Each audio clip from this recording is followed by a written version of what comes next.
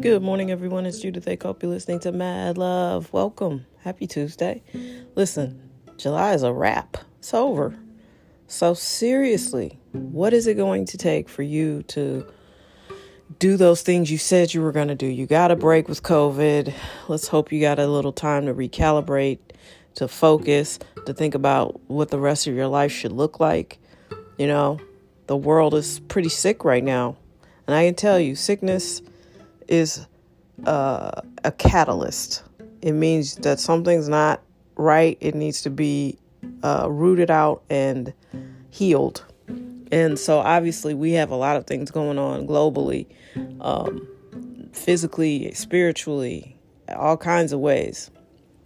And when I got sick, I personally just took it as a mission to be a better human being, to be more healthy, to be nicer to myself, to sort of not weed out, but definitely compartmentalize people who caused me stress. And it wasn't because I didn't care for them or they didn't love me. And it was never anything about them. I just had to do what was best for me. And I think this is a great time for everybody to just sort of look at yourself and say, what quality of life do I want to have? What do I believe I deserve? Because a big chunk of the way you live your life is based off of what you believe you deserve. And it's true. Yes, there's been all kinds of atrocious things that's happened in the past to a lot of people, to all people. It's never been easy to be a woman. It's never been easy to be of color. It's never been easy to be poor. It's never been easy to be gay. Whatever your thing is, it's never been an easy time for that. Maybe the easiest has been for wealthy white men. And that's a very small percentage of the human population over the course of history. And I understand it. I accept it. But here's the thing I won't do. I just can't live my life worrying about the past and all the things that's happened in the past. And maybe not specifically to me, but to other people who look like me or other people like me. I know bad shit happens. I'm a female screenwriter. I've been in rooms where the conversations have been wildly inappropriate.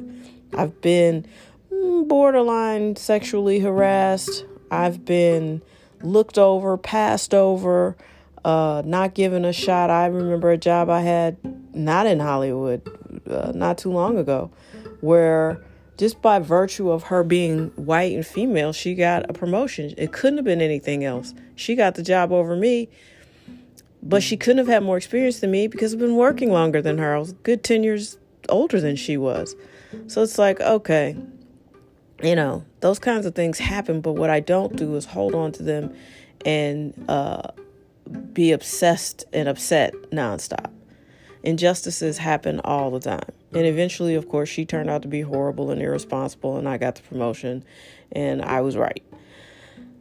But it didn't keep me from, it was a crappy company, so it didn't keep me from, eventually moving on because it wasn't a super great place to work. It just is what it is. And if you hold on to your past, if you hold on to your pain, if you hold on to your frustrations, you will never physically be able to grow past that point. Not only physically, spiritually. You'll stay stuck and you will automatically draw these things into your life that keep that anger stoked. That's why people look for incidents of racism all day. If that's your thing, if that's the thing that makes you mad and you're convinced that America is the most racist place on the planet, you will look all day and find, and Facebook feeds into this. Their algorithm has you figured out. So, hey, he or she looks at this stuff every day. Let's just keep feeding it. Let's just keep giving them all the police brutality videos you can find. Even if they're dated wrong, even if it's something that's not from 2020, but from 2014, or, they don't care if it's accurate. And that's where Facebook has become a menace. It's a menace to society. It's busting up marriages. It's showing you propaganda. They won't censor Trump, yet Twitter has censored Trump. That founder is from St. Louis. Thank you, Jack Dorsey. But Zuckerberg, I mean, it's almost like he's just sold his soul out to the devil. It's like, I can't censor freedom of speech. It's like you choose how you want to censor people, though. It's very strange. I feel like I'm going to be breaking up with Facebook. But anyway, so I know for a fact that if something like that inflames you and makes you upset, you're going to see it nonstop. And Facebook will make sure you don't even have to look for it. And that's how they control our elections. They run these ads against type. They don't even put out blatant things. I don't know if you guys have ever seen some of the stuff Facebook runs that they said the Russians created. It's all racial stuff. It's all stuff to just keep you fired up. And so, I don't know, just stop being that way. Look at your daily life. If you have that in your daily life, that's probably because you believe it's going to happen to you every day. And that's what happens. I tend to just focus on what I want to happen and not what has happened to me in the past, because you can get trapped there and you'll wake up 70 years old, never having done what you wanted to do. And who wants that? I don't want to get up one day and be like, I'm 80 and my life has just been, not that great. That's just not how I am. That's not how I live. And I just beg you, if you're stuck, if you feel trapped, if you feel like things just haven't gone your way, be grateful for where you are, that you woke up, that you have ears to hear this, and that you have an opportunity to change your life and the way you look at things. And you can do it instantly. You really can. And it will change your energy. It will change your life. You'll feel much better. And you'll just take it day by day. Take it day by day, person by person. I tend to deal with people on a case-by-case basis.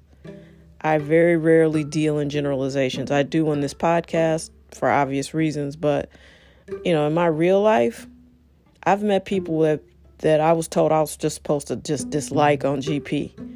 And that never was the case. I enjoyed them. They made me laugh. They were funny. They were thoughtful. They were nice. And granted, they may not be that way all the time, but they were that way to me in that moment. So what do you do with that? I'm not just going to categorically write somebody off because other people told me I was supposed to. And that's just how I live my life. And I recommend that for everybody. It's way, way better. And anything that's holding you back, a good chunk of it's in your brain. And it's what you give your energy to. And the beauty about getting really, really sick is if you are blessed to recover, you can be like, I don't give a shit about that at all. And that is what happened to me. I am not a peace, granola, all smiles, count it all joy type of person. At least I didn't used to be. But like I said, when you're sitting there and you're befuddling a medical staff and they're like, we're just not sure how you're not dead. We're not understanding why you haven't had a massive cardiac event.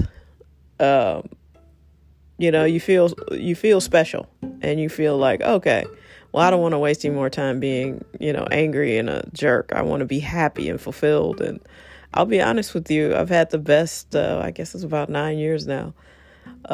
So in reality, I'm brand new. I'm 9. I'm a 9-year-old. But it is important, seriously. Like, your outlook is the show. And if you want to be happy, stop thinking about people and situations that make you unhappy. Ugh.